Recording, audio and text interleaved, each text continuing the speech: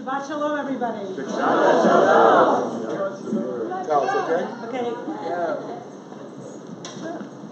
Every week I'm feeling like this space is growing in holiness, and it's not only because of the air conditioning. We had a wonderful concert here this week, and this weekend our yeshiva students are in devotional silence.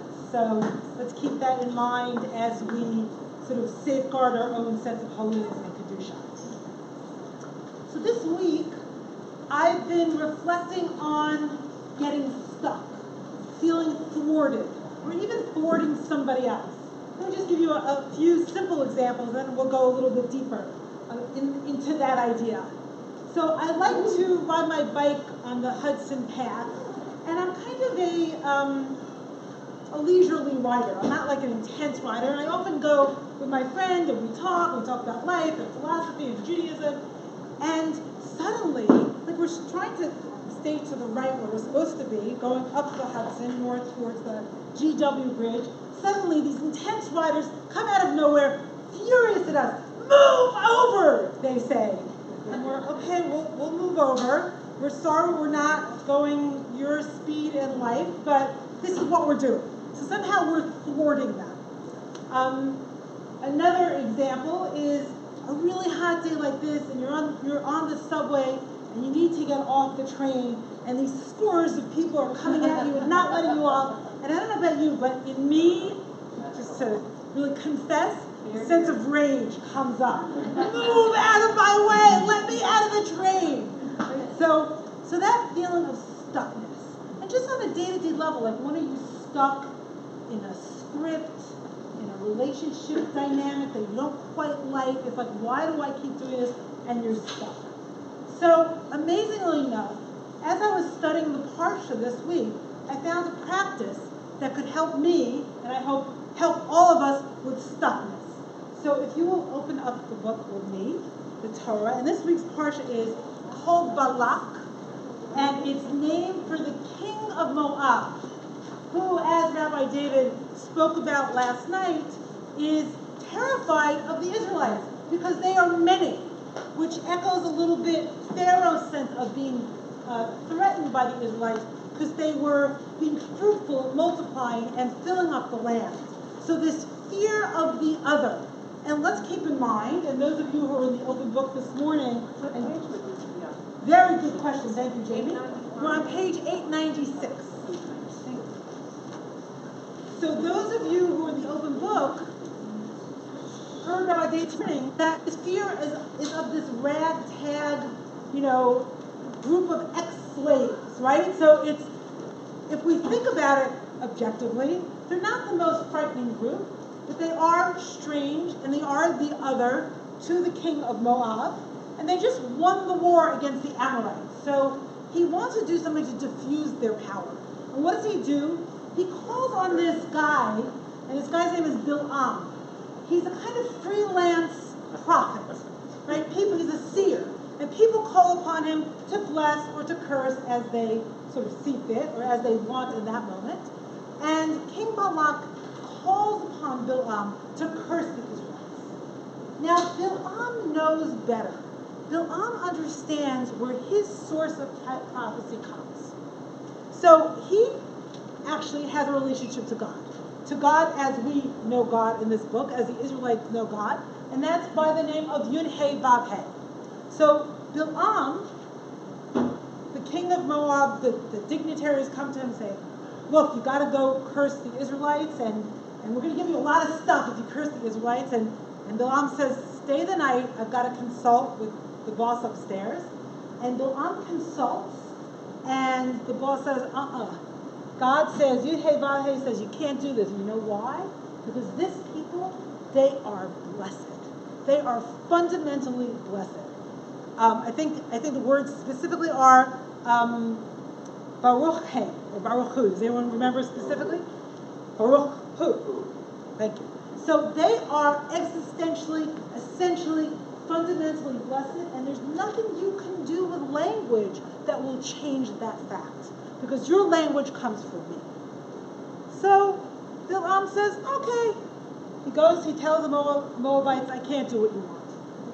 Then what happens? They come back again and says, look, we've got a lot of gold, we've got a lot of honor, we've got a lot of stuff. Can you go curse the Israelites? And Balaam says again, stay the night.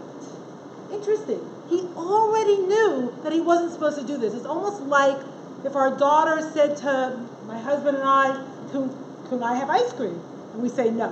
And she comes back a half an hour later and says, can I have ice cream? Right? Expecting a different answer. So Balaam asked God again. And this time God says, okay, go. Now it's a little mysterious why. And the commentators sort of have a field day about this. I will tell you for now my theory, because I want to get to the practice of stuckness. It's like God saw that Balaam really wanted that honor, really wanted that gold, really wanted to go, and let Balaam play it out so Balaam would learn something. It's almost like allowing your child at some point to fail, as opposed to micromanaging their every moment. Okay, so what happens? Now let's look at the bottom of page 896. I know those of you who are in the open book this morning studied this with Rabbi David. We're going to do a little bit something different.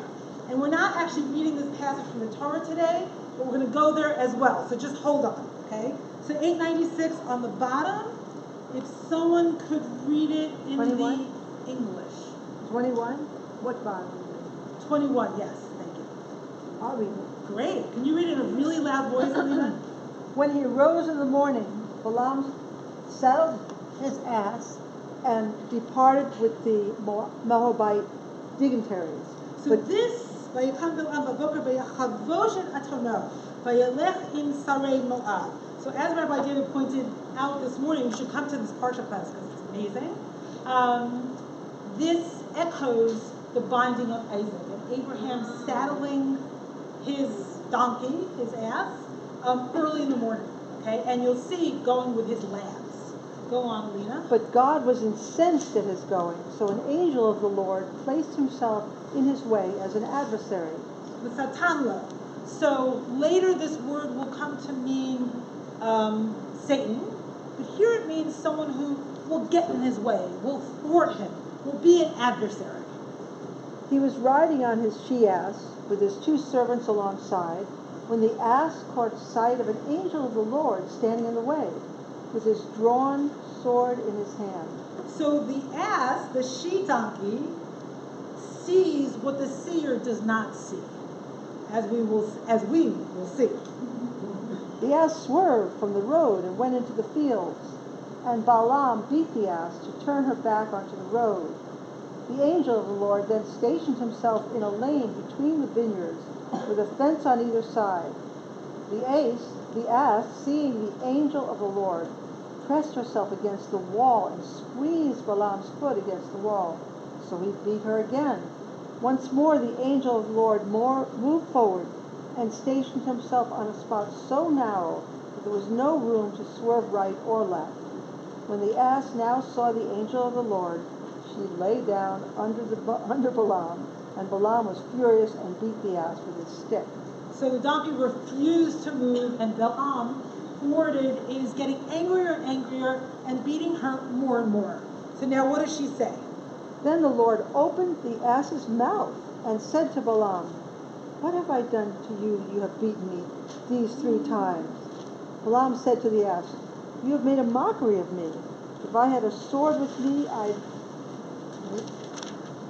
kill you." Now we're on the top of page 898. The ass said to Balaam, "Look, I am the ass that you have been riding all along until this day. Have I been in the habit of doing thus to you?" And he answered, "No." Okay, so let's stop there for a minute. So it's the donkey who has the profound relational wisdom in this story. Right? I remember getting mad at a friend because I thought they were demeaning me or devaluing me in some way. And the friend said to me, "Do you know me to do something like that? Like, we've known each other for 20 years. Do I do things like that?" I'm like, no.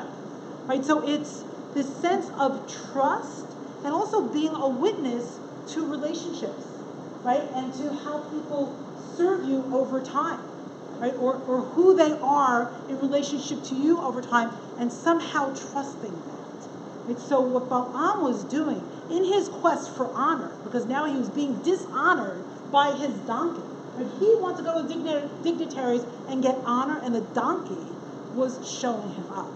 So he's thwarted in his pursuit of honor, and he is enraged by the donkey and hitting her. Okay, go ahead. Then the Lord uncovered Balaam's eyes, and he saw the angel of the Lord standing in the way, his drawn sword in his hand. Thereupon he bowed right down to the ground. The angel of the Lord said to him, "Why have you beaten your ass these 3 times? It is I who The came angel out." of God is concerned about Balaam's donkey. Right? It is There's concern for his beast of burden here. "It is I who came out as an adversary, for the errand is obnoxious to me. And when the ass saw me, she shied away because of me these 3 times. If she had not shied away from me, you are the one I should have killed, while sparing her." Balaam said to the angel of the Lord, "I erred because I did not know that you were standing in my way. If you still disapprove, I will turn back." But the angel of the Lord said to Balaam, "Go with the men, but you must say nothing except what I tell you." So Balaam went on with Balak's dignitaries. Okay, great, stop there. So let me tell you what I took away as a practice for addressing stuckness and what has actually been helping me somewhat, at least this week as a beginning.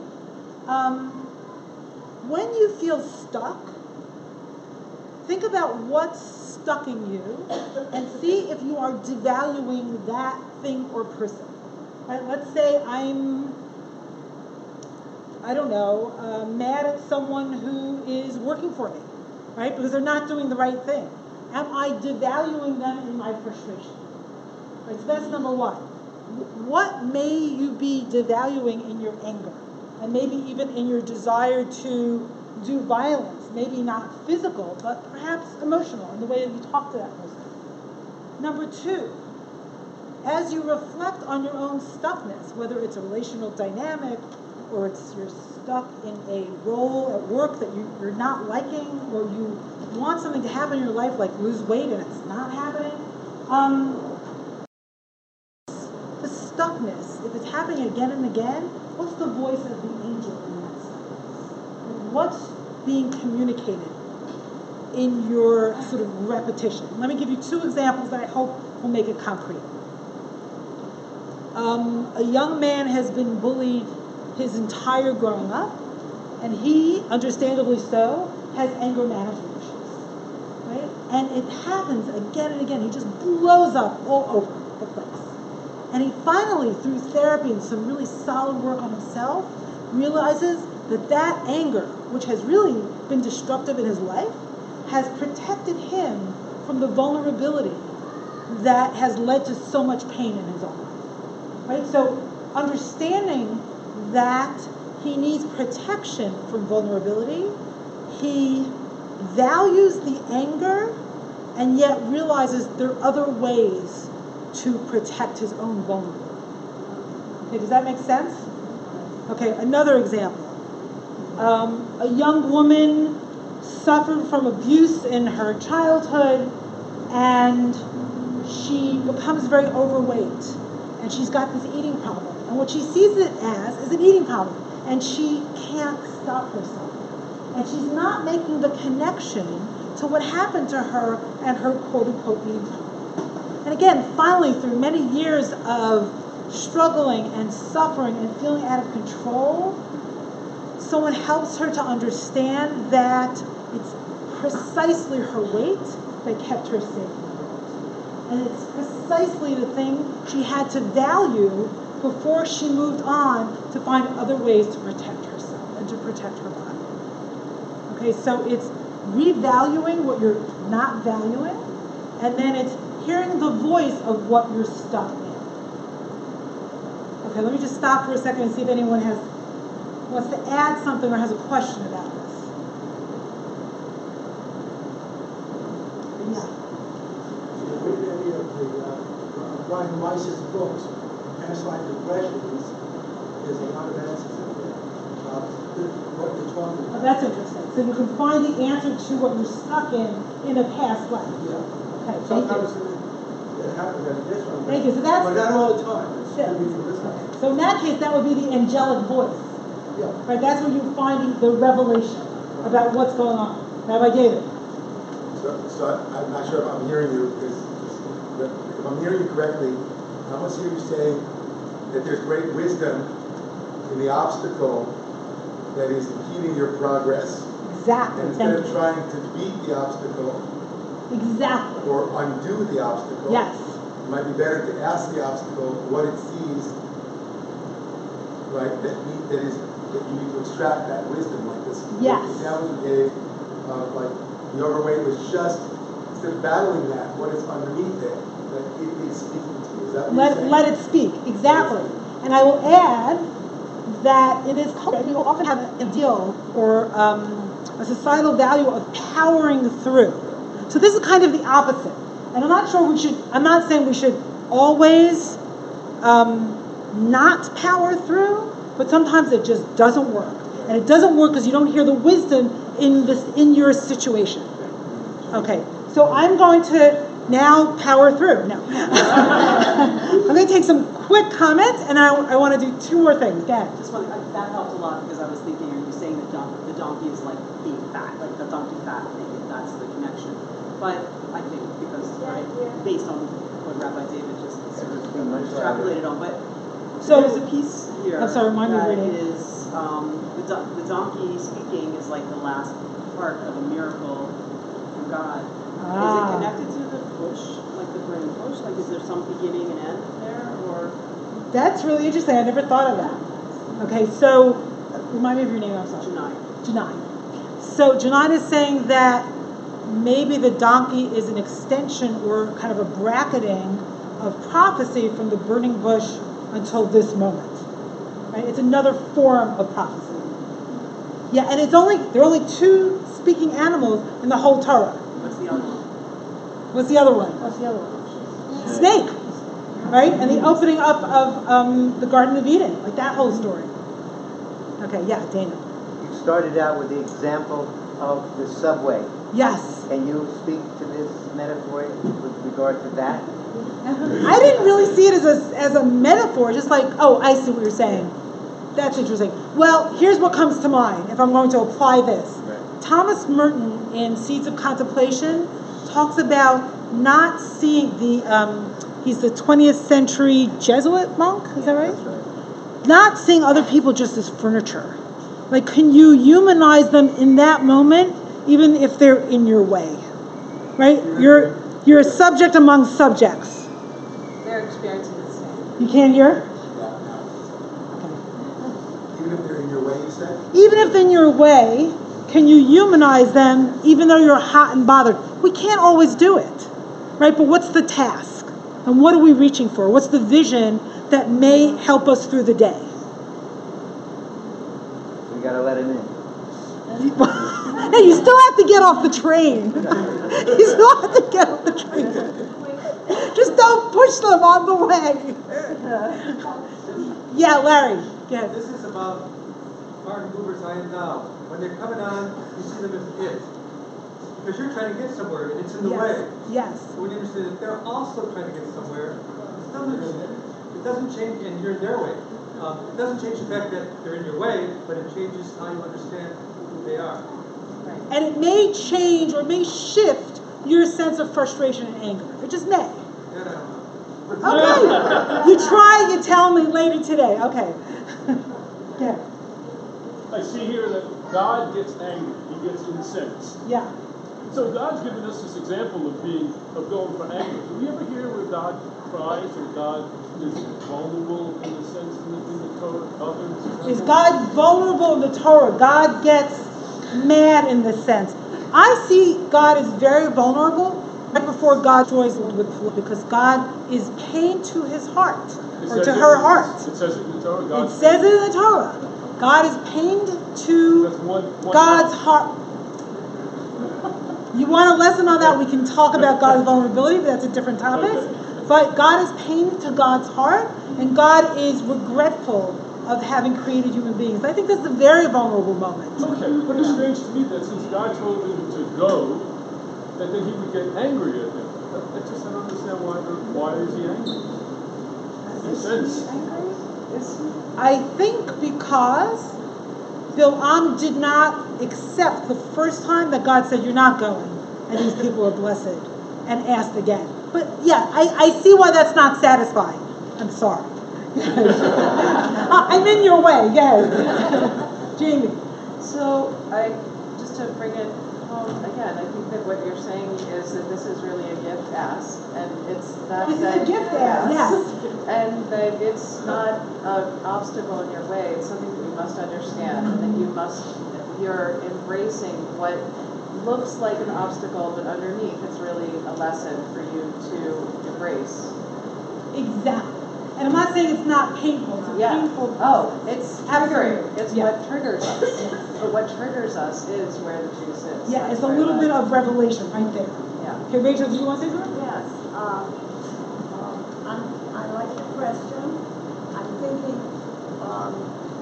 you could see it two ways. One, if this is a story, then there's a problem in the story. It doesn't make any sense.